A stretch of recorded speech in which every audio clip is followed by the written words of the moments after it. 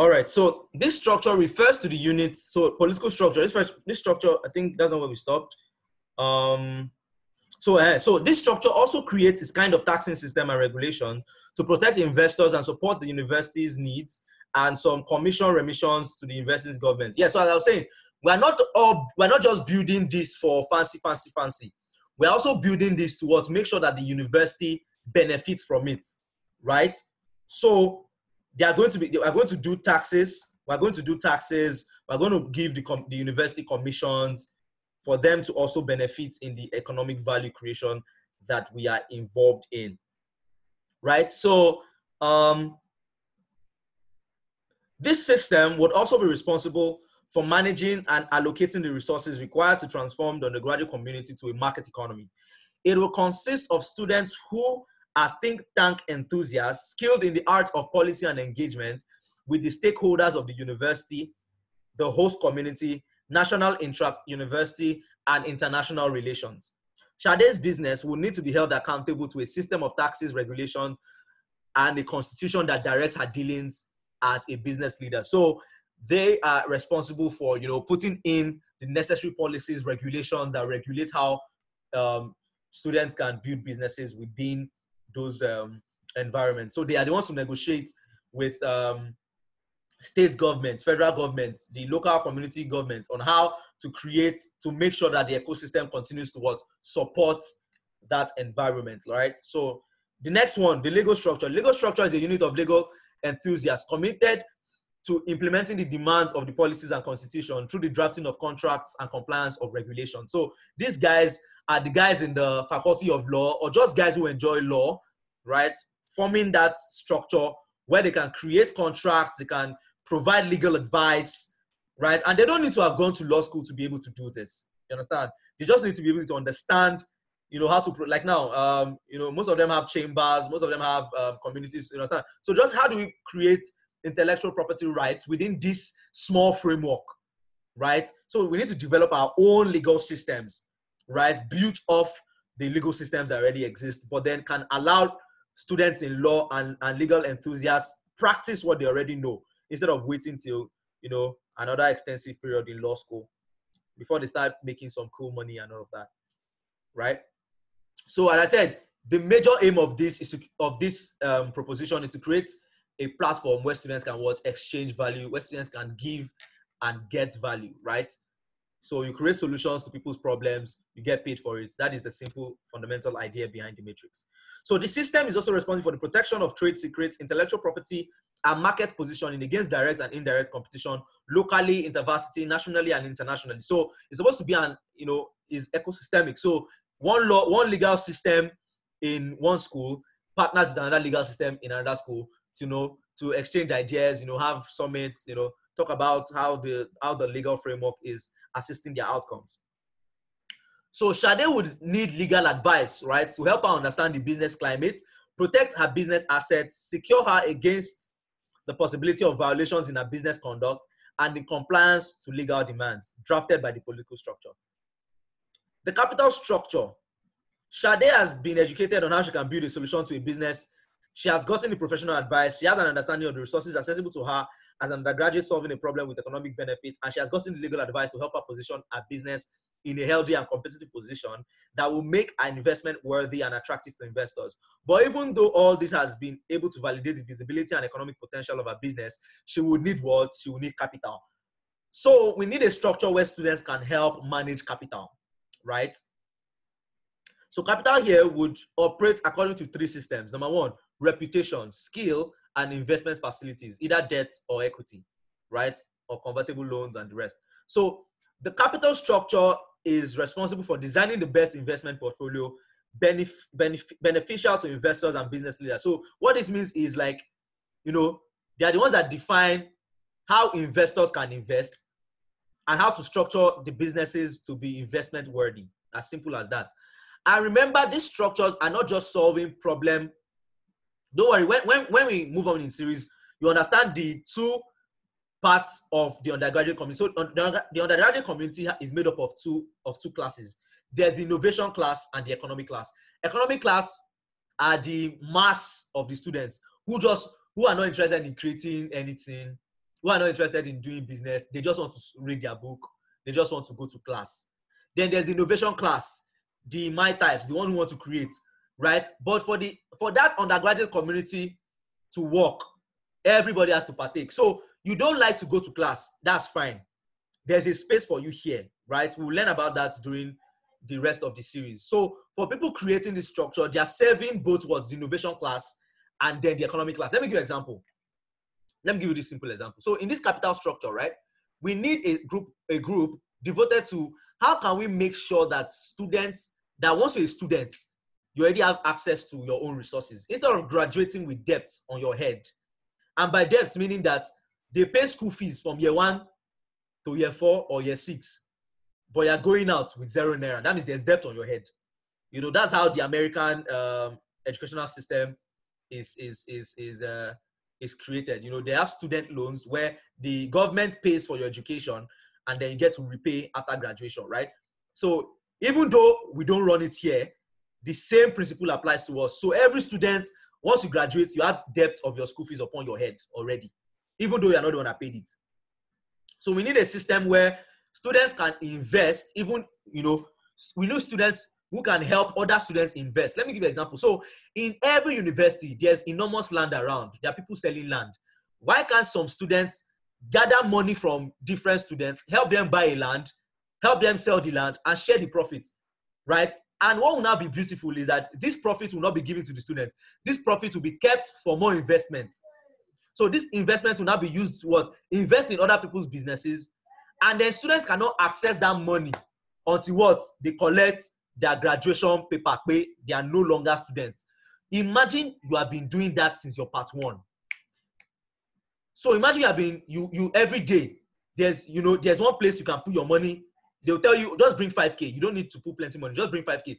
Every month you can draw 5K. We'll help you invest it in one land property or in one in cryptocurrency or in one other this thing, right? We can lose money, it's fine, right? But our own is that we're devoting our mind, our resources, our effort to making sure we protect your own capital. Imagine that. So from your part 1 to your part 5, imagine how much you'll be graduating with.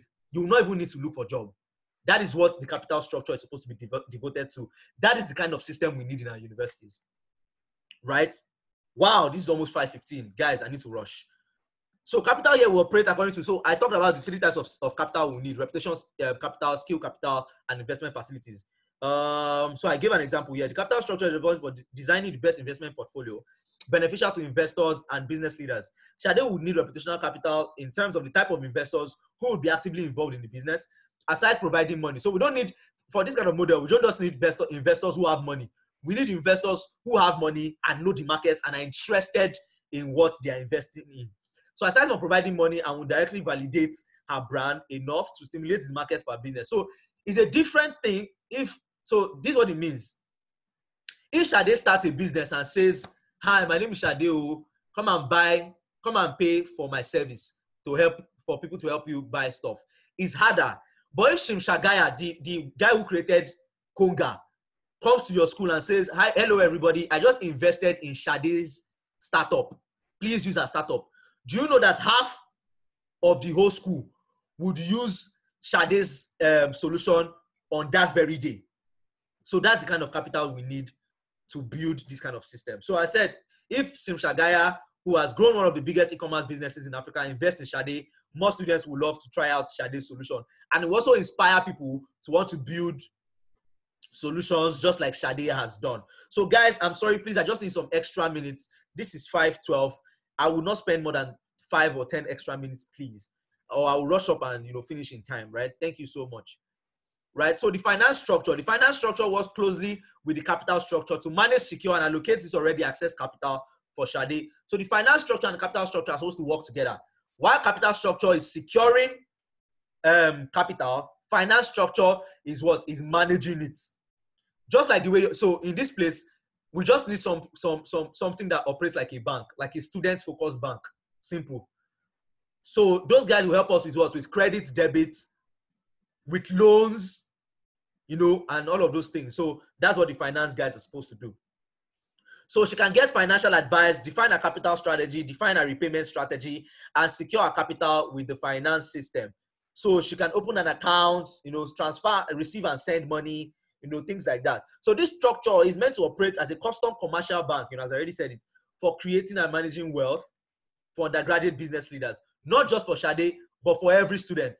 So that's that account, yeah, where all your money that has been invested, all the profits will be kept in that one account. In fact, just like the way Cowrywise operates, perfect. So imagine you had something like a Cowrywise in your campus. They have helped you to invest your money in land. They have sold it. They've made profits, right? They'll just help you put it in that account. So in that account, it will be locked. You can see how much you have, but you cannot access it until you graduate. Imagine how that would transform the status of every young person that graduates from their university, right? So as I said, it will be managed by students from the finance, either from finance communities or finance clubs or finance departments, finance and accounting departments, or enthusiasts who have the skills to implement financial strategies that align with the policies already co-designed with the political structure. In Sade's case, she can leverage this for a negotiation against the suppliers' bargaining power over vendors and merchants when she needs to access credit or get a loan for bulk purchases. So when Sade's businesses grow, right, she can use that account statement that she has not touched to show what her credit worthiness. There's something in financing called credit worthiness. That is how people get loans, and some people don't get loans, right? There's a system like that they use, right? So last structure, last but not the least structure, is technological structure. This is very easy to understand. So you just have a group of talents who can adopt technology to Sade's solution. So for Sade's solution, she needs to build a web app and probably a mobile app. So you just have a community of students and technological enthusiasts who can help her build the app, build the solution, right? So that she can easily scale. So the technological structure is responsible for designing, developing, and prototyping the technological solutions to drive the solutions being developed in the undergraduate community.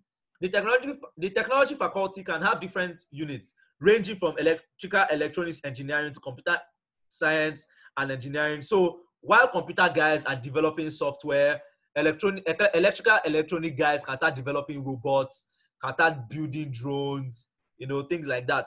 Like, I imagine a system where students build drones that help them deliver medical supplies from their units, from their medical units, right, to their hostels. Imagine how much lives will be saved.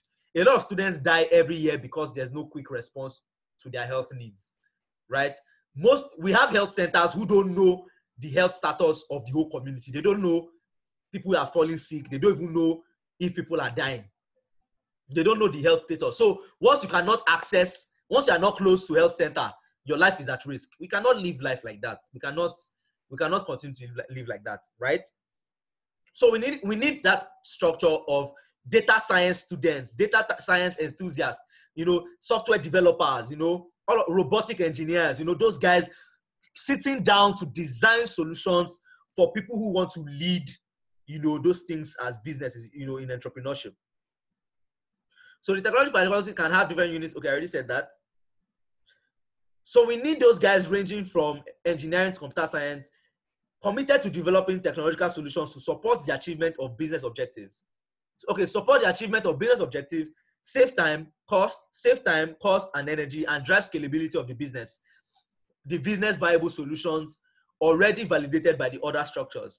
In Sade's case, Sade would need a web development solution to attend to the customer base and other technological innovations for our businesses processes, while she attends to the vendors and merchants within our logistics teams. So imagine she's employing about 100 indigenes from the local community. She cannot handle that manually. She needs tech to help her run that, right? So back into the article. The major conversion with my proposition of this enabling environment through these structures is about economic power, which is the only real power that can create, fuel, and sustain a transformative economy. The real power that can cause the social change needed to create an enabling environment, an enabling economic environment within the existing educative ecosystem within our universities has to be designed for the shift to the democratization of economic power. What democratization of economic power means? Power is easily accessible by anyone, anywhere, instead of just being positioned or owned or allocated by just one unitary source, right? We need to decentralize the power. Everybody should be able to have access to economic power. That's what this system would do. So imagine a platform where students can earn all this kind of value. So if a student, you don't like all this entrepreneurship stuff, you just want to read your book, right? You are still getting wealthy, because once you can put your money in this structure, you know that what, you know, you have access to prosperity. You know money is just piling up for you. All you just need to do is graduate, and then you can access the accounts and withdraw the money anytime. So the capacity for people to be well equipped to explore the opportunities compared to the current economic environment, because it provides, okay, sorry. So I said the real power can cause real change needed to create an enabling economic environment within the existing educational ecosystem within our universities. It has to be designed for the shift to democratization of economic power. That means the capacity for people to be well equipped to explore their opportunities compared to the current economic environment, where people are handed what kind of opportunities they can explore based on already defined variables of outcomes. So that simply means that we don't need any system anymore where, because you studied law, you'll be treated differently because somebody else studied Yoruba engineering, right? I always like to say Yoruba engineering. So we don't need those kind of systems. It's not inclusive enough, right? So we need everybody to be treated equally, or not equally per se, but equitably. I think that's a better word, because equality is, let me not start the argument. So we need a system that supports equity, right? Where everybody feels included and taken care of. So this environment is defined as an enabling environment because it provides a platform for undergraduates to create, share, and exchange value in forms of goods, skills, and services that earn them economic power to create wealth and explore opportunities that align with their ambitions and existential realities. The infrastructure and utility structure is the bridge between this enabling environment and its potential and its growth potential, as discussed below. So as I said, all of these structures need to still be hosted within good infrastructure and utilities. The same problem Nigeria has, where there's no good light and power, also is still going to be a problem if we have all these sweet structures and there's no lights. We have all these good structures and there are no good roads, right? We have all these good structures and then we don't have access to good water or any of those things. So infrastructure and utilities are still a major part of this, right? And how we'll solve this, remember our taxing system is that we'll drive this through what our internally generated revenue. So imagine you build businesses, right, in this environment, right? You'll be taxed, right? And it's your tax that will be used to create all this. So imagine a student-funded internet provider, right? Funded by students to always have access to Wi-Fi. That is an amazing world to live in. And I promise myself I'm going to work very hard to make that a reality, right? Students have so much power they don't even know, right? So this is a very essential structure needed within the ecosystem, but it's not a direct responsibility of the undergraduate community until the taxing system and other internally generated revenue resources are consolidated to maintain the already existing infrastructures and utilities provided by the university. So as I said before, right, I'm creating a system totally independent of the university government. We don't need their money. We don't need anything. Let them just allow us do what we want. That's why this proposition is designed this way. So we will even be giving them money instead. It's like I say we are paying them tax for doing what we do, right? But this tax will be used for our mutual benefit. So they can put it, they can do corruption, it's fine. They can pocket it, it's fine. Just make sure that we have access to light, we have access to good environments, everywhere is clean, we have water, so that we can do our work, exchange money, and be happy. That's what we are saying, right? That's what I mean by that, right? So Sade's taxes grant her access to a road network that reduces our cost of transporting. So build good roads for us, right? That reduces our cost of transporting our goods and also reduces our business costs when she has enough capital. So she will not have to be thinking of how to be repairing bike and car all the time, right? She has enough capital to get goods directly from the school's farm, right? When she's doing more volume. Sorry, excuse me.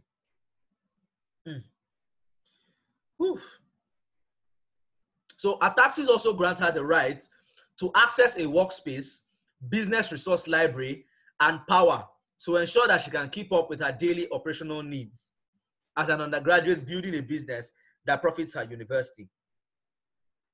So as you can observe through the piece, my proposed economic engine is to be built independent of the state or federal government. This is because through history, we have been shown that innovation always precedes regulation. And in a peculiar environment like ours, regulations haven't been very pro-innovative. That is why the regulations are to be managed by the government system most proximal to these structures, i.e. the political structure and the university administration. Those are the only two people that need to work on this goal of utilities and infrastructure. So the major confluence between the state or federal government and this ecosystem is a partnership with the university administration to achieve these three objectives: provide and allocate resources in international relationships and funds to incentivize business leadership for business leaders and social innovators; create an enabling environment through state pro-university policies that incentivize creators and protect investors, right? So, this one talks about, rise of institutions, right? Like what we'll be talking about in tomorrow's session, series 4, the rise of institutions. So the way banks have NDIC, right, to ensure banks against capital loss. So that is where we'll need federal government, to assist us, right, so that they can protect our assets and give investors more confidence to invest in what we are doing, right? So by giving power to the university structures and institutions to create our own ecosystem through licenses. So government should give us license to do these things, regulations, and other authority facilities to democratize power, right? Who keeps doing this on the screen? There's no more time. Number C, provide the required infrastructural resource to sustain the ecosystem after enabling environment has been created, e.g. good road for the moving of goods created, power, and security, right? So those are the things that we need within this enabling environment, right? So to round up, the next piece in this series, the Venture Matrix for the Future of Africa Series 4, discusses the next stage of development, which is the rise of institutions. The rise of institutions refers to the relationship between the 7 structures and the other variables mentioned to create and drive this enabling environment for business leadership to thrive.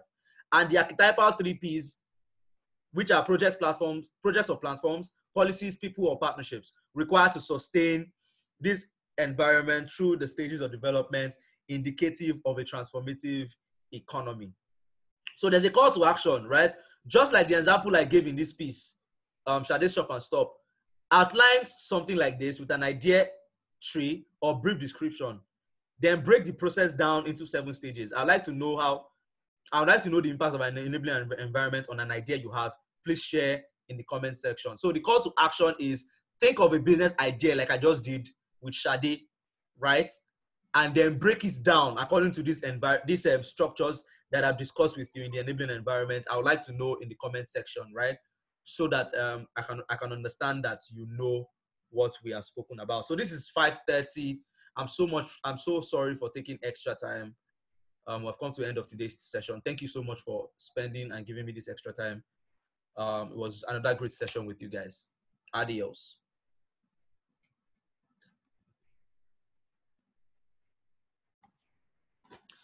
Good afternoon. Once again, good evening. Good anytime you're listening to this. It's so exciting to have you on today's session. Today's session is going to be the other half of Series 3. So a lot of people have been asking me, are we not supposed to have Series 4 today? No, we're having Series 3, The Matrix. So Series 3 is the only piece in the project that has a twin version, right? So we have Series 3, The Case, and Series 3, The Matrix, and that is what we're going to be having today. So I'm going to quickly share my screen and we're going to jump right in. Don't forget to share your energy. Let us know where you are listening in from. We have leaders from all over Nigeria on this call, and it is an exciting time to share again our vision of the future, right?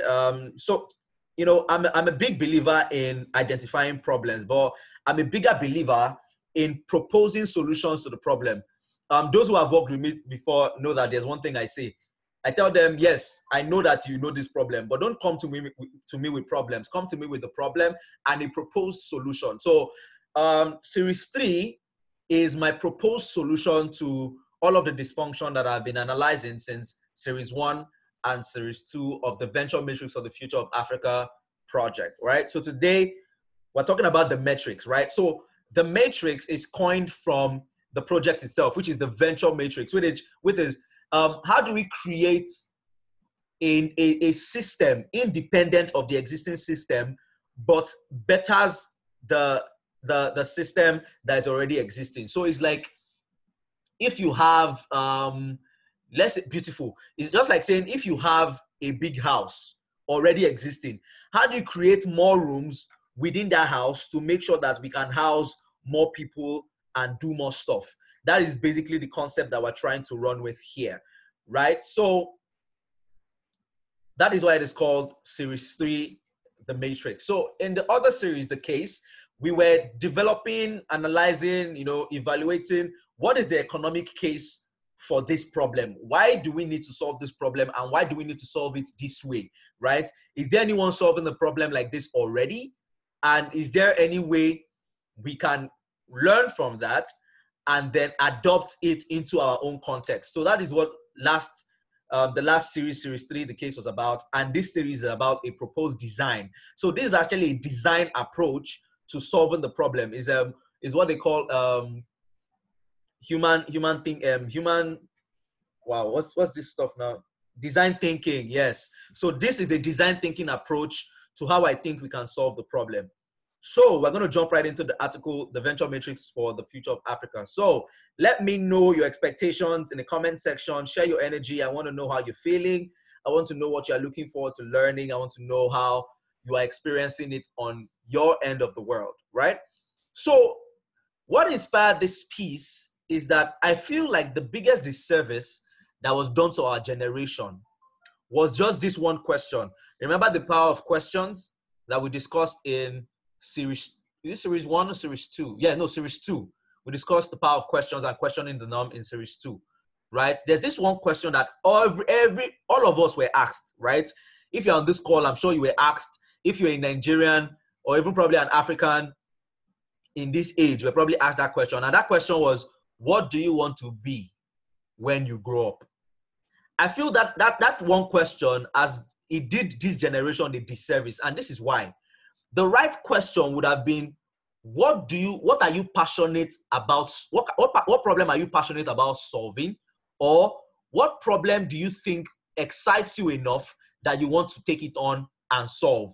Now, the first question, which is what do you want to become when you grow up, already limits you to the existing options that you already have. So if you notice, when you're younger, you say, I want to be a doctor, because most times you go to the hospital, you see doctors, right? Doctors look like the life that you wanted to have.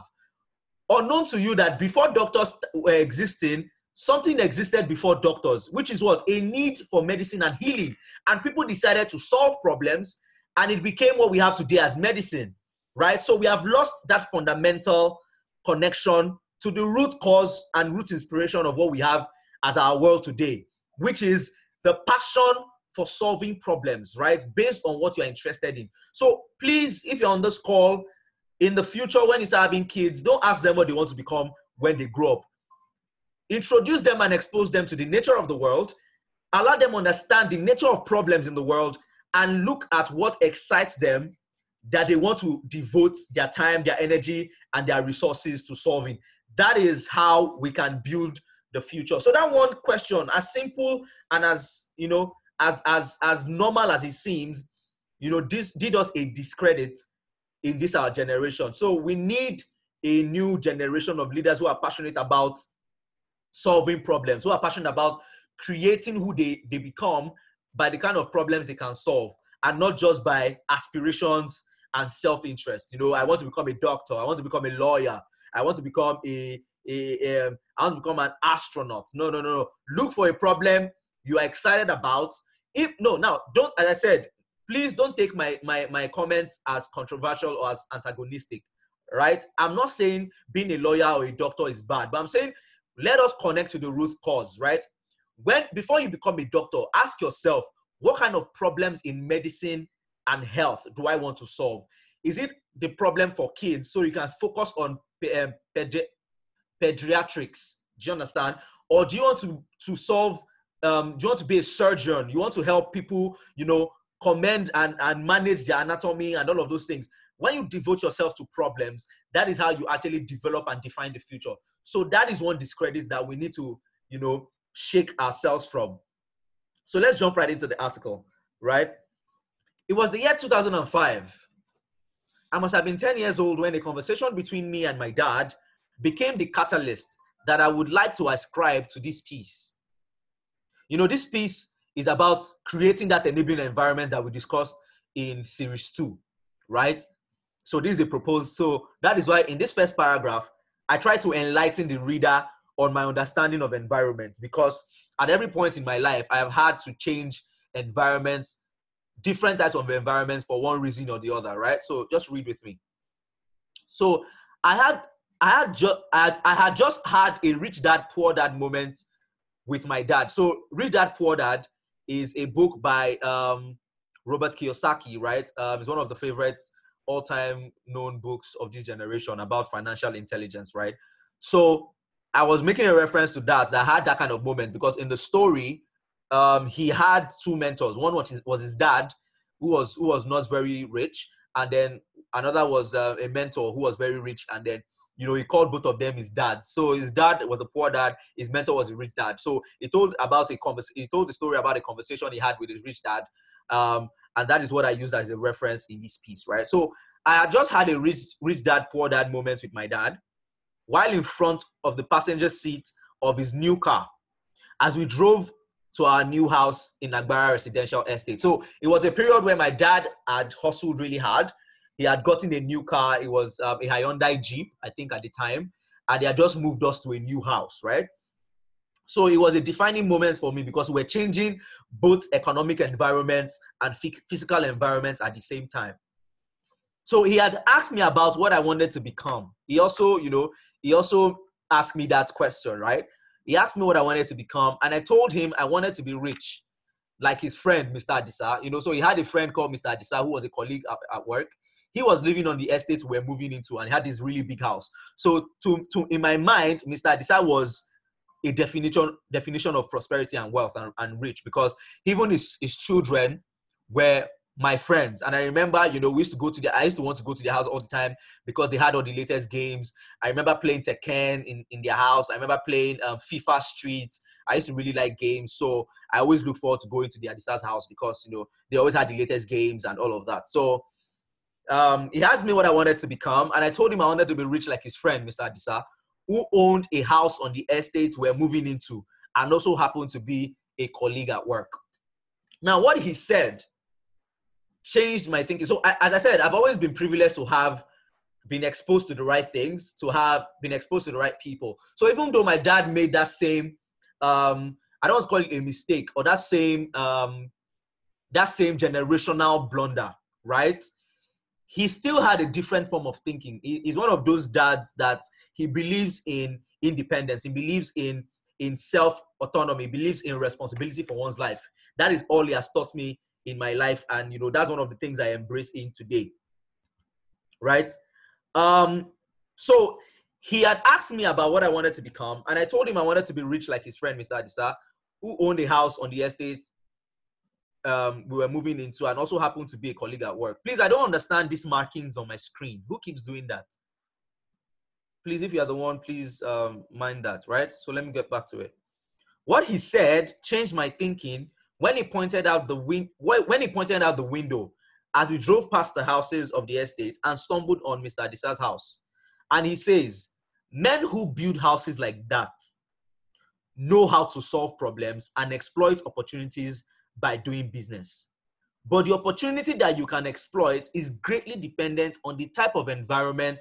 And that's why I worked hard for us to move from Odon, Agbara, to Agbara Estate, Ogun State. Now, what happened here is my dad grew up in a relatively poor family, right?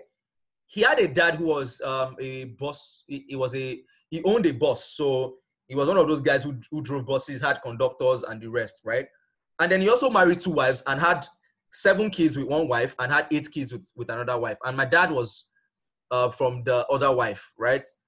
And they were all camped in the same house in a remote location in Ajegunle. So my dad grew up in Ajegunle under some of the worst conditions, right? So that is why he was making these comments about environment, because he had worked really hard to build a life for himself outside of the environment that he grew up under. Please, I don't understand these markings on my screen. I really don't get it. Can someone help me here? I don't want to be distracted, please.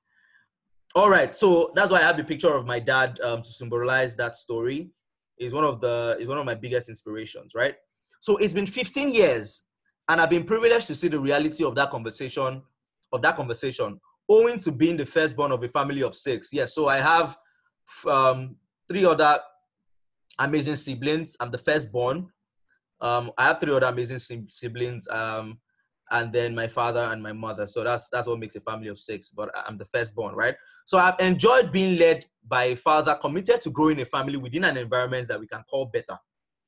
He's a dreamer who I witnessed grow his family from 2 rooms in a Face Me, I Face You. Yes, so I once lived in a Face Me, I Face You house that we later moved into a 5-room duplex apartment in the same neighborhood, and then a house in the high-end area of the same community. So I was part of, growing of the growth process, started from the bottom. Now we hear that kind of thing, right? So I witnessed firsthand the influence of environments on what we became as a family. So I saw my family get more exposed as we changed environments. My siblings were evolving really good. My dad started traveling out of the country, became a totally different person from who I knew him. Like now, when we were younger, right? He used to instill discipline and he used to punish us with koboko. All those koboko with plenty strips.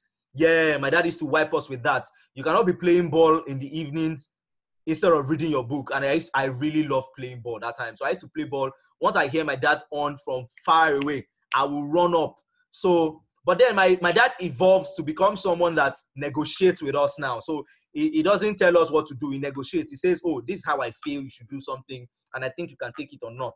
Right? So he evolved, he got more exposed. So I saw the influence of environments on how my parents were changing, how my siblings were changing, my friends were changing, and all of that, right? So I know the power of environments on the outcomes of people, right? So that's why I said I witnessed firsthand the influence of environments on what we became as a family, most especially the transitions of my siblings within these environments.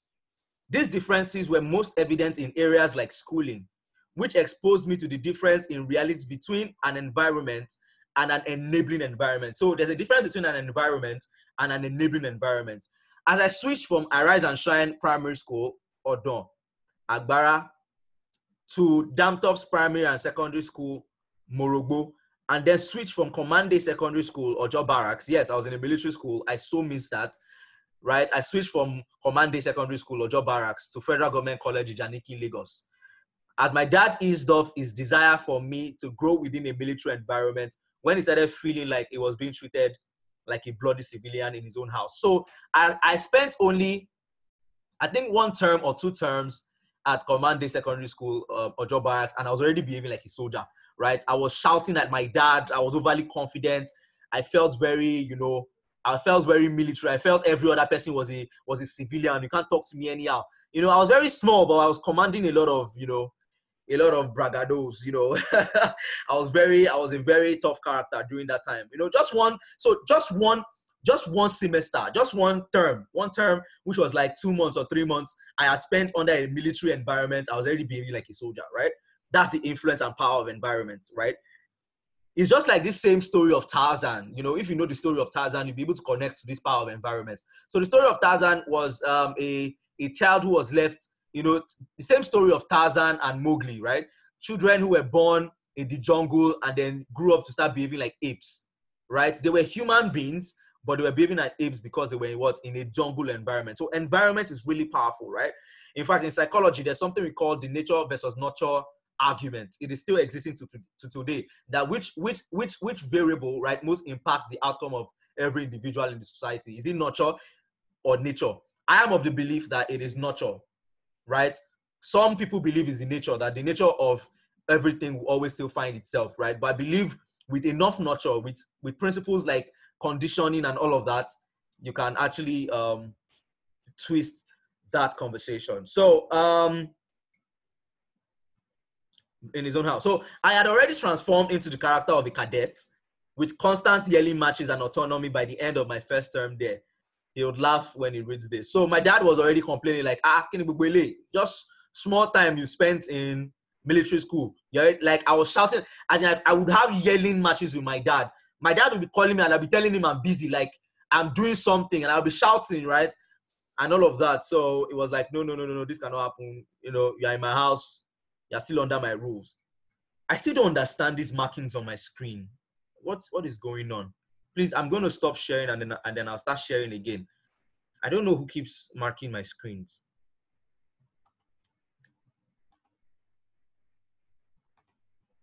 All right, awesome. So that is why, if you notice in the piece, there is an image of sharks in a fish bowl.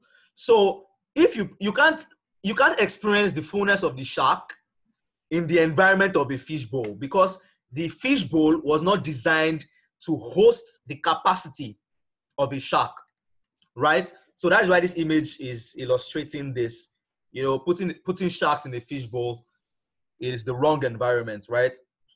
In fact, according to some research, right, if you put a shark inside a fish bowl or an aquarium, right, it limits how much the shark can grow, right? Compared to leaving the shark in the ocean, it grows, you know, by a very substantial amount in size, in strength, and in health, right? So that's the power of environment. So that's why we need to focus on creating an environment.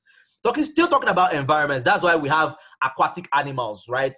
So those animals are defined by their environment, right? We have terrestrial animals, right, where the environment defines, you know, the capacity of that entity.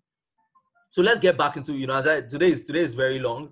This is very long, so I need to read it really fast. So as relates to our discourse, an environment is an active relationship between the tangible and intangible resources that define, number one, the quality, and number two, the quantity of opportunity that can be accessed according to the speed, scope, and size of change happening per time intervals within an ecosystem. Right? Let me take that again. I know it's a mouthful, but it's really simple to understand. An environment is an active relationship between the tangible, the things you can see and hold, and the intangible resources, the things that you can't see and hold, that define, number one, the quality, and number two, the quantity of opportunity that can be accessed according to the speed, scope. Speed means, you know, how fast. Scope means how wide. And size means how big. So accessed according to the speed, scope, and size of change happening per time intervals within an ecosystem. So every environment is always hosted within an ecosystem. So for terrestrial animals, right, human beings are just players within an ecosystem hosting what? That environment, right? So there are two interchangeable concepts, right? The concept of an ecosystem and the concept of an environment.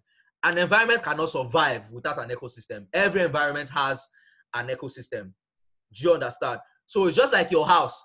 Your house is the house that you and your parents live in, right? Is an environment, but the ecosystem is the real is the estate that your house is placed. Is the community that your house is placed. So your house cannot exist without that estate. Please, if you understand what I'm saying, I need to see your comments in the chat section saying wisdom, wisdom, wisdom. Go, go, go, go, go. If you understand what I'm saying, I need to see that so that I can know that you are following me. Can I see those comments in the comment section? Tell me wisdom, wisdom. Go, go, go, go. Okay, okay. People are understanding. Okay, awesome, awesome. Right? So I put in the bracket saying an ecosystem is the host of this environment and is a result between. So the difference between an environment and an ecosystem is that an ecosystem is the interaction of different environments working together towards what?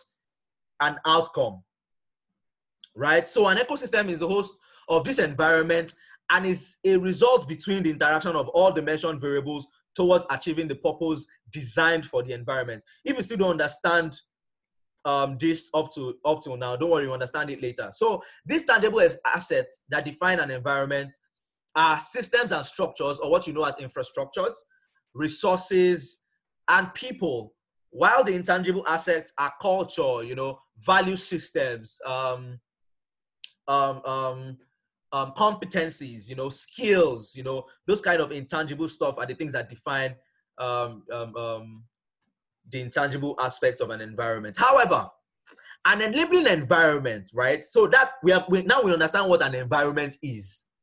Do you understand? So, however, an enabling environment is an environment designed. So this one is designed specifically. This one is designed deliberately. This one is designed consciously, according to what? A purpose. So it's not just an environment or a set of, it's not just a set of intangible and tangible things just operating just for survival and existence or coexistence. No. This one is designed according to a purpose that adopts and adapts to what? To change, hosted within the ecosystem.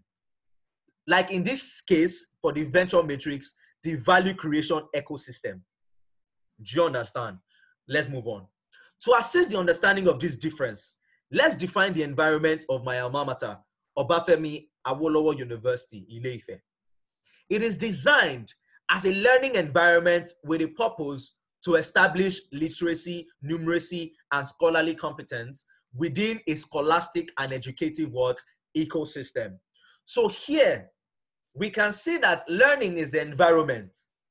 The focus of the environment is on what? On learning, while education is the ecosystem.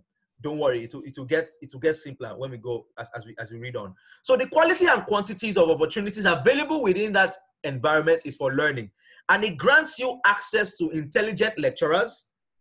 You know, so I'm listing the tangible and intangible systems that make that environment, you know, sustainable. What that makes that environment come alive, that makes up that environment. So in that learning environment, you have what? Intelligent lecturers. You have an administrative system, the admin, allocating resources to this cause. You have a competitive grading system and curriculum. You have a community of some of the brightest minds. You have learning resources like the library, right? You have power supply. You have good road networks. You have hostels with reading rooms and cafeterias to attend to your welfare needs so that when you finish from class, you can still go to your hostel and continue reading.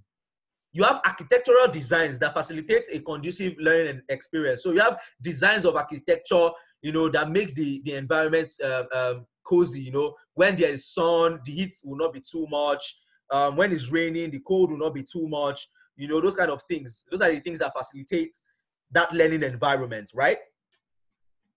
So architectural designs that facilitate a conducive learning experience and all of those sorts within the ecosystem.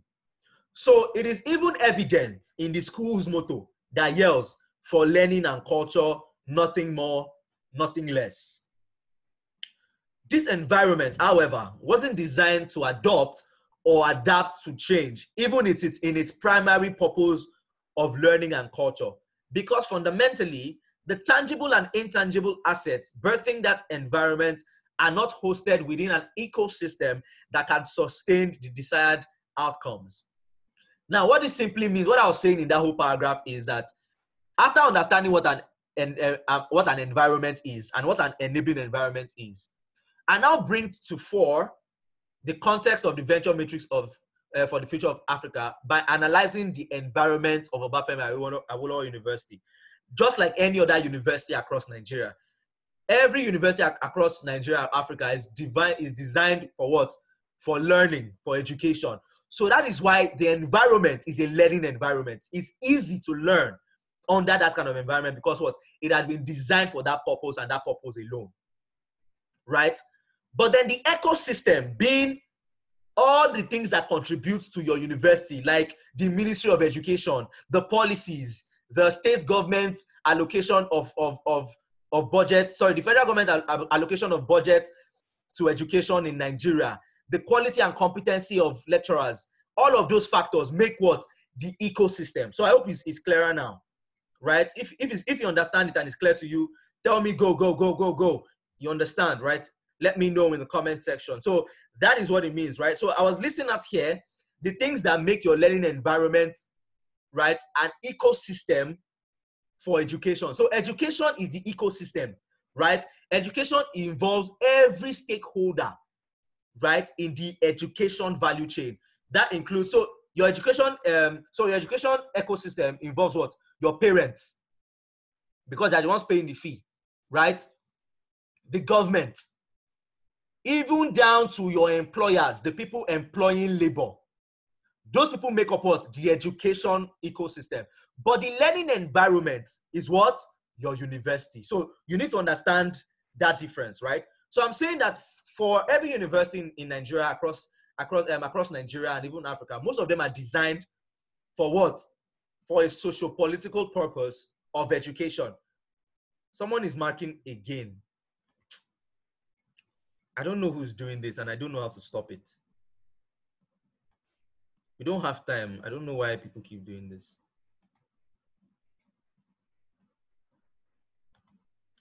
Okay, so as I was saying, right? That's what I was saying in that place, right? And now we want to discuss why is the ecosystem dysfunction? Why is that an ecosystemic dysfunction? So I listed 3 things here. So the ecosystemic dysfunctions can be ascribed to, number 1, the environment was designed independent of the people, the undergraduates it was created for. So when they were designing the university system, right, they didn't have undergraduates involved in that, right? People, just parents, you know, most times, most of us were made, the decision to go to university, all of those things, decisions were made by what? Our parents for us. Or even if they were not made for us by our parents largely influenced it, right? That is why that's why your polytechnic is different from your university. That is why your college of education is different from your university. That's why those differences, right? It was designed independent of who it was being designed for. And that is a problem that most people creating solutions in Africa have.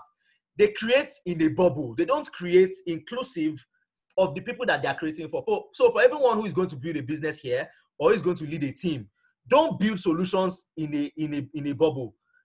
The people that you are building it for, ask them questions, get them in a conversation, get them in a room, ask them questions. Okay, I want to build an app for you that helps you make money, right? How do you currently make money? How do you enjoy making money? What time of the day do you enjoy making money? Get them involved so that you can design a system that is what? Sustainable and what? Inclusive. So that is one fundamental dysfunction with our educational ecosystem, right? They don't understand millennials, right? They don't understand how millennials like to learn. By now, with the way millennials consume content over video, audio, and audio visual, our classes should be online. Our classes should be digitally. They should make Wi-Fi and internet more accessible for young people so that learning can be what? More conducive. So they don't design these systems according to us. They just design it and expect it to what? To last. And it can't work like that. That is why our school system, our educational ecosystem is failing so sadly, right? So the second reason is, like I said in series 2 and series 1, there's the existence of a generation gap between the stakeholders within that environment that creates a Tower of Babel reality because everyone is speaking a different language. So Tower of Babel is one very famous story in the Bible where the first group of people, right, were trying to create a tower that could reach heaven, right? But they lost the ability to communicate because most of them all of them started speaking different languages, right? That is what is happening with the generational gap. Your old people see education in a way, and young people see education in another way. So we are speaking different languages. That is why the educational system looks like what it is. That's why students are losing interest in going to in education every single day. They are not speaking our language, and we're not speaking their language, right? You know, there are still lecturers that believe that you have to fall sick before you get an A. I don't know what kind of myopic, what kind of sad thinking is that. There are some of them that still believe that you cannot pass their course if you don't come to their class. Like you can, I don't understand, you know, very backward thinking, you know. So those kind of thinkings, you know, are resultant of the generation gap. There's a way they did it, so they feel that's the way you should do it. They are not taking cognizance of the changes happening in their world. And that is the thing that is causing a dysfunction in our educational system. Number 3, there is no vision or defined route of action for driving a coalition between the stakeholders within that environment. And this is very powerful. If I ask any student in any university, so why are you in OAU? Why are you in FUTA? Why did you go to FUTA?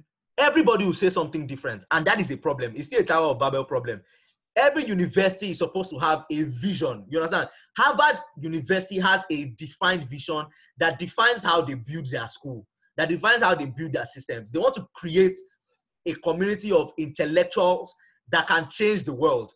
That is how they are able to do Harvard Business School. That's how they are able to do Harvard Law School. Because they have what? A vision that everybody in the school as students are aware of. Do you understand? But we don't have that in our universities across Nigeria and Africa. Even where we have it, it's not sustained. It's not a cultural thing. It's just a thing that you just say with your mouth from your prospectus. And, you know, things don't, you can't grow an ecosystem that will be healthy that way. Right? So just to buttress that point, there is no vision or defined route of action for driving a coalition between the stakeholders within that environment. That's why if you notice, there's one thing that's consistent across our universities. Every time across our universities, every time SUG always has problem with admin. It is a constant thing. and that is because they have not learned to negotiate compromise, right? Students want one thing and admin wants one thing. And it's not the fault of the admin, actually. It's because what? The ecosystem itself is dysfunctional, because people in admin are working according to what? Their partisan or non-partisan politics. You understand? They are being directed by the Ministry of Education. They're being influenced by the presiding power in the country. So their hands are also tied. So we cannot build anything that way, right? So what I was saying is, students want something because the interface, it is students that interface with these changes going on daily, while the admin and lecturers want something else because they have invested most of their time in attaining this reality. So they are resistant to change because it seems like a threat to all the resources they have invested as time and effort. So what I'm trying to say this is, because a lecturer feels he spent 30 years before getting to where he is, he feels like you two must spend 30 years to do what you want to do. Do you understand? And that is the reason why they behave the way they behave. Like they feel threatened that one guy will just spend some years and get a PhD or get a great degree when they spent more time, more resources. You know, one excuse they always give is, you know, during our time, we had to go to the library and read all the books. There was no Google. So they feel like you too, you must read all the books and all the textbooks before you can pass. And, you know, such kind of thinking is unnecessary, honestly. All right, so moving back into the article, the Venture Matrix for the Future of Africa, Series 3, The Case, which was the last one. In that one, we referenced Stanford University as a case study and its influence on California's economy and the economy of the US. So we'll round this up with that reference. I enjoy writing this piece because, you know, it was very practical. I enjoyed the storytelling that I really used in this piece, right? So the Obafemi Awolowo University case is like the Stanford University case, only that it doesn't have an ecosystem that supports multiple enabling environments such as the ecosystem of Stanford. So what makes Stanford different from Obafemi Awolowo University, which we're using as the case study here, is that currently Stanford has different environments within the same ecosystem, right? So Stanford has an ecosystem for value creation and has another ecosystem for academic and scholarly competence. But in our universities in Africa and Nigeria, we just have environments for just scholarly competence and academics, right? And that is not actually sustainable in the kind of future that we are going to have, right? So the Obafemi Awolowo University case is like the Stanford University case, only that it doesn't have an ecosystem that supports multiple enabling environments, such as the ecosystem of Stanford. Stanford University is hosted within an ecosystem. So Stanford University is hosted within an economic ecosystem, as it should be. Every ecosystem, right, for that exists today actually was built on economics, right? When the Carnegies, the Henry Fords, when they were building big businesses, right, that is when they started influencing the development of courses in universities, you know, industrial chemistry, industrial physics, all of those things, because industrialization was the economic concept of that time, right? So schools are supposed to be designed for economic purposes, not socio-political, not just for we are building schools. No. It's supposed to be built on economics, on economic ecosystems. That's what Stanford University and the rest are getting right that we don't. So Stanford University is hosted within an economic ecosystem as it should be, instead of an educational system.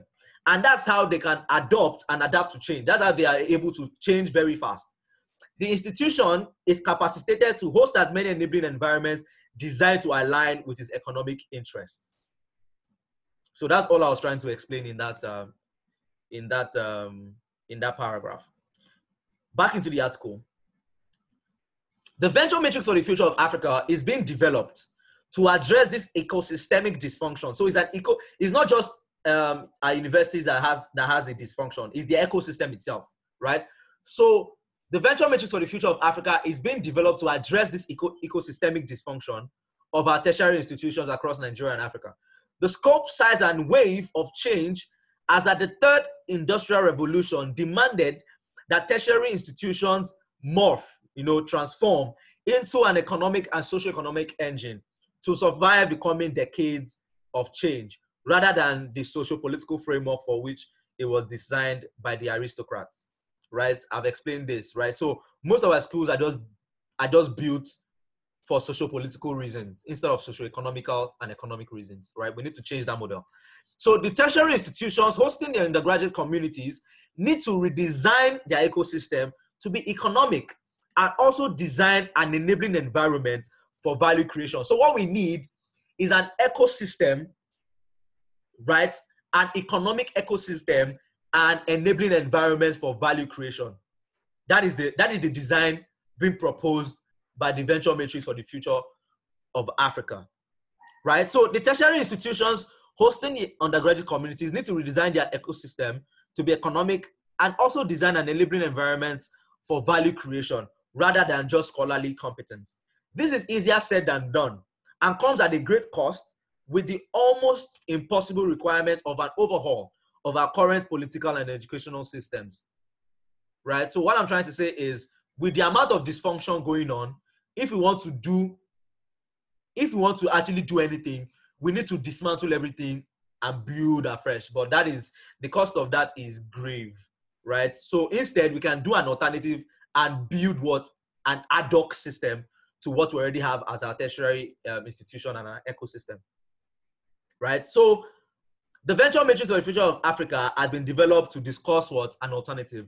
The matrix will still be discussed further, will be further discussed with Obafemi Awolowo University, Ile-Ife as a model. So throughout the remaining series, Obafemi Awolowo University is the case reference, right? And just to bring to your remembrance, we're discussing enabling environments in the matrix because of the 8 stages of development we talked about in series 2, right? So from here onward, we'll discuss the remaining parts of that stages of development, right?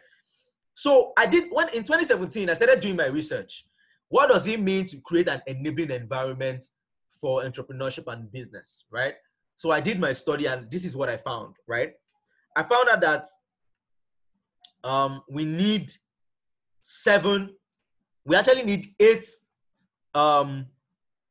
systems, 8 structures working interchangeably for them to function to create an enabling environment, right? So this is what we have in this image here. The first is what? An educational structure, a professional structure, a political structure, a legal structure, a capital structure, a financial structure, a technological structure, and then infrastructure and utilities. Infrastructure and utilities just means power, light, Wi-Fi, internet, all of those things, water, clean water, and all of that.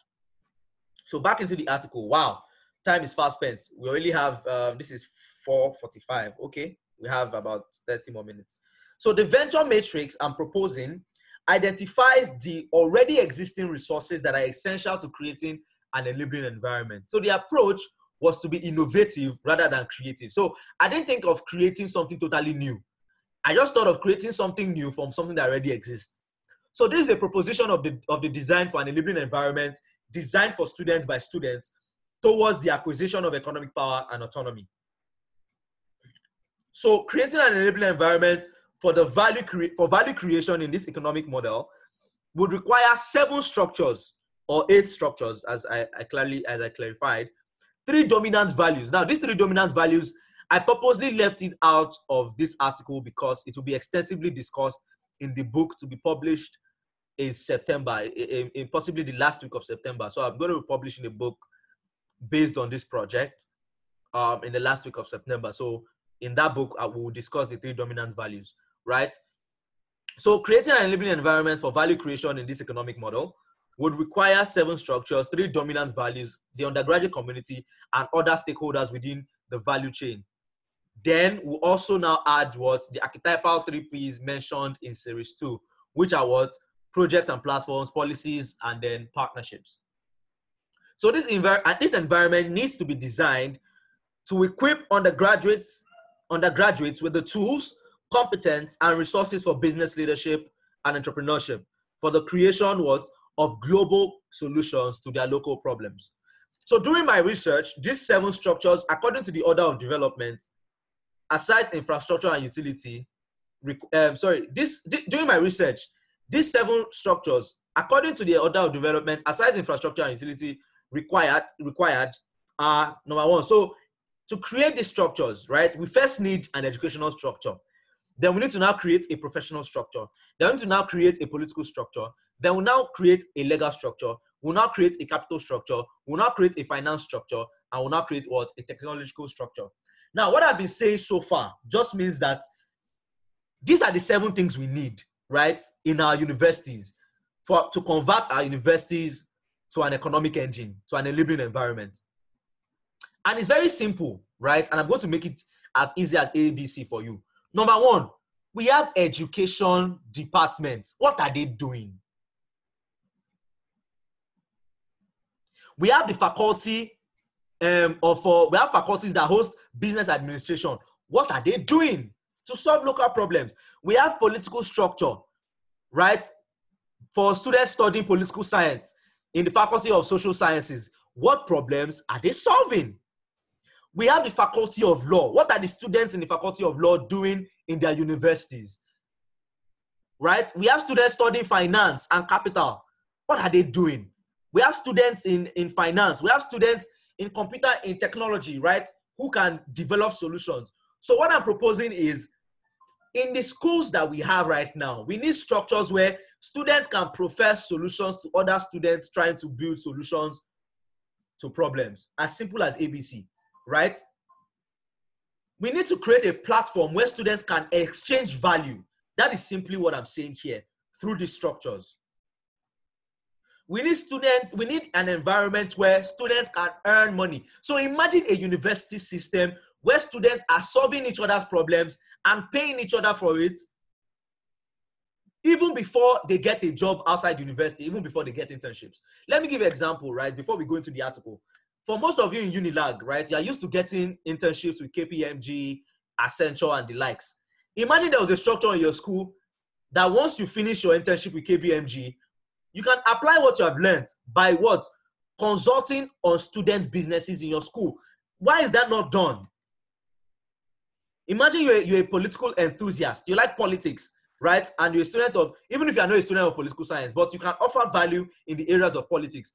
Why is there no structure for you to be able to negotiate political interest of your university in that same environment? So that is what I'm proposing. Right? We're out of time, so I'm going to quickly run through this and then do a roundup. So to understand how these structures would function within an economic ecosystem, we would be going on a journey with Sade. So as I said, I really love how this piece was written because of the story of Sade. I love this story of Sade.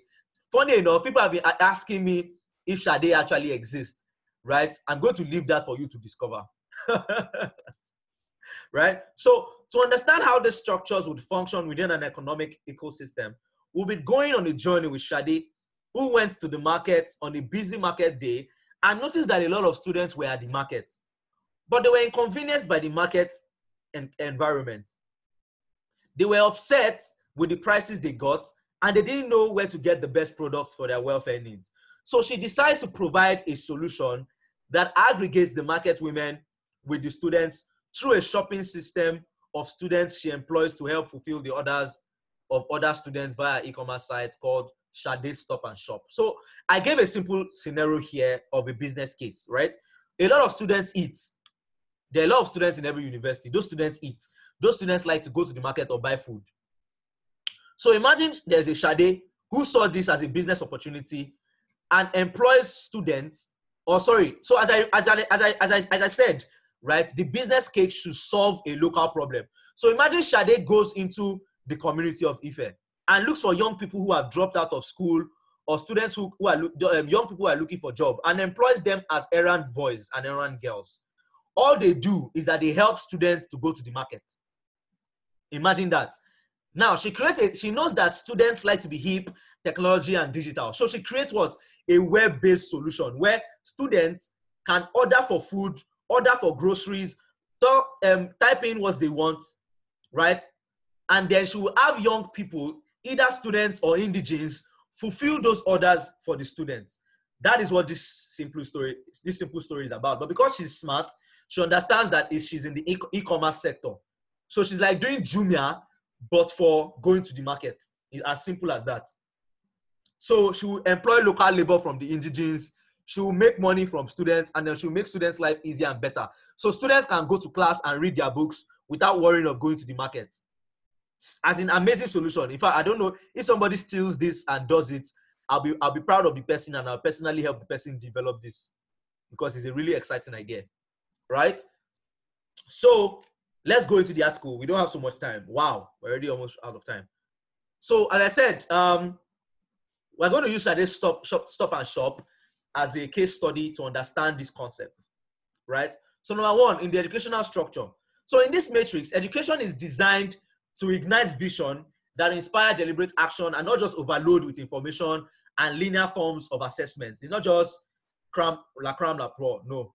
In this structure, systems are designed to inspire confidence and equip candidates to think creatively and critically to solve problems. So this education is achieved by 4 primary systems, which are what? Literature, media and entertainment, mentorship, and community exchange. In this case of Sade, Sade will need to learn how to build a business. She would need to access a resource bank of knowledge tailored to context. And this is very important, right? And this is a problem that we're experiencing in Africa, right? A lot of, as I said, narrative problem. A lot of Africans who are doing and building businesses don't tell us their stories. So the African business climate is different from the European climate or the Asian climate. The way we do business here is different. The needs and wants of customers here is different. You cannot treat people here the same way you treat them in the US or the UK.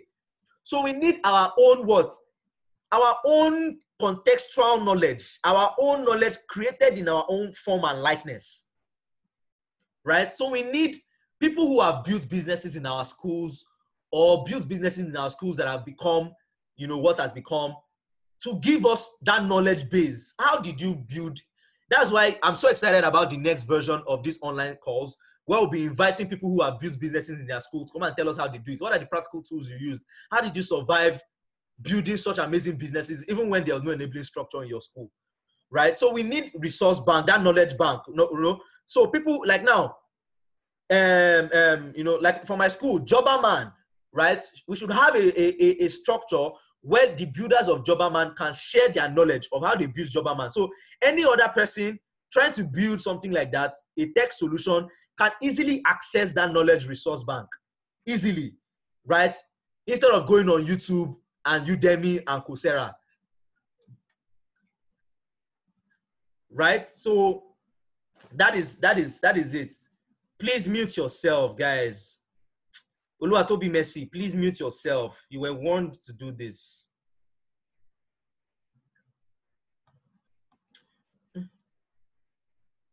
Sorry about that, guys. I don't know. People are not muting themselves, and it's very distracting. All right. Sorry about that. Yes. So back into the article, right? This educator, okay, in the case of Sade, Sade will need to learn how to build a business. She would need access to a resource bank of knowledge tailored to context. She would need a fun way to access the information through watching movies about business and reading business magazines like Forbes. So every university should actually have their own magazine where people can, you know, their own magazine, their own market research, their own market research, their own data, you know, and things like that, right? In their schools, you know, have read Forbes and all of that. So she would need to be in a community. So she needs a community where she can validate her ideas and get them criticized. So remember the awakening of communities, right? So she needs that kind of thing. She needs startup grind. She needs the hot price community. She needs all those kind of communities where she can share ideas, right? And other brilliant people like her can say, oh, Shade, we like this idea, but we think this is how you can do it better. This is what we can do it, right? In fact, they also now form the first market. So when Shade has taken all the things she has learned and used it to build the solutions, she doesn't need to look for how to launch. She can launch it with the community and they can say, oh, wow, Shade, we really like this, but we think you can do this, change the color, change the font, all those kind of things, right? So she needs a community where she can validate her ideas and get them criticized. The community can also provide her a test market and even a team. So that same community can be where she'll be able to collaborate with other people, find team members, find people who can help her work on the idea. So that's the power of community. That's why we need communities across universities. It's a very major contributor to an enabling environment, right? We need those communities in every university for them to achieve this model. So that's the power of community, right? Then she would also need a network. She would also need access to a network of mentors, right?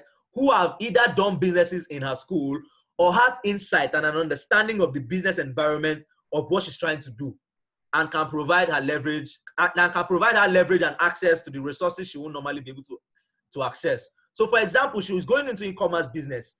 She needs a network of mentors like Simdu Sagaya, who has built Konga, right? And understands the African marketplace for e-commerce. You know, she needs those kind of mentors, right? So like now, maybe someone wants to do something like what Andela is doing, but he wants to do it for community, for college, for students in university. So you need a network, right, that can give you access to people like Inya Boyeji, right, for you to be able to do that. Wow, time is fast spent, guys. I'm sorry, I need to rush through this, then I'll do a roundup. So the next structure is professional structure. In this matrix, Shade would need help with investor relations, understanding the risks of her business, evaluating the market size of the opportunity, and she needs to know who her customers are through some market research. While she's designing her business, she will need to validate her ideas and develop a business model plan, and later a business plan when she wants to grow. Shade will need a business support system that will be accessed through a system of business consulting student enthusiasts like herself, who can apply their wits to a business case within the market. The money generation model for that market. So I actually need to explain that. So like students like me in school who are already excited about business, who are already exposed to business consulting, we needed platforms like that where we can help people like Shade. So she has a business, she doesn't know how to go about it. She needs professional services, business consulting services. There are students who are sharp enough and smart enough to help her develop a business plan, develop a strategic document, you know, and it's not going to be plenty work and it's not supposed to be costly because it's just tailored to the university environment and then the host environment. So in Obafemi Awolowo University's case, it's supposed to just serve Obafemi Awolowo University and then Ife. Do you understand? So developing a business case for that and market research should not be a big deal. It's not be something that you are paying so much money for. That is why I talked about how do students now make money. So through this platform, the money generation model that makes this work is that the services will be affordable because the way you make profit in this environment is within with how you make money and profits in this environment is within the ecosystem that supports volume. What this was trying to say is the model for this is that students have to work with what? A low price and make more money by doing more jobs. So for example, instead of charging 100K or 50K per document you develop, you charge 2K, 5K because you know that every time you can get up to 10, 20 or 50 students trying to start up a new idea. So that is the business model under this kind of environment, right? So that's what I was saying there. The next structure is the political structure. This structure refers to the unit that interfaces between the undergraduate community and the administration to develop policies and a constitution that creates an enabling environment for businesses like Shade's. This structure also creates this kind of, so another thing that we need to talk about is we need to create our own taxing system and our own constitution. That is the job of the political structure. So we need to create all those political instruments to make sure that we have what? control over that environment, and it is enabling for entrepreneurship and value creation. Right? So, you know, that's in this structure, we'll talk about taxes and the rest. Because, of course, as I said, we're building this with business instincts, right? So I'm not saying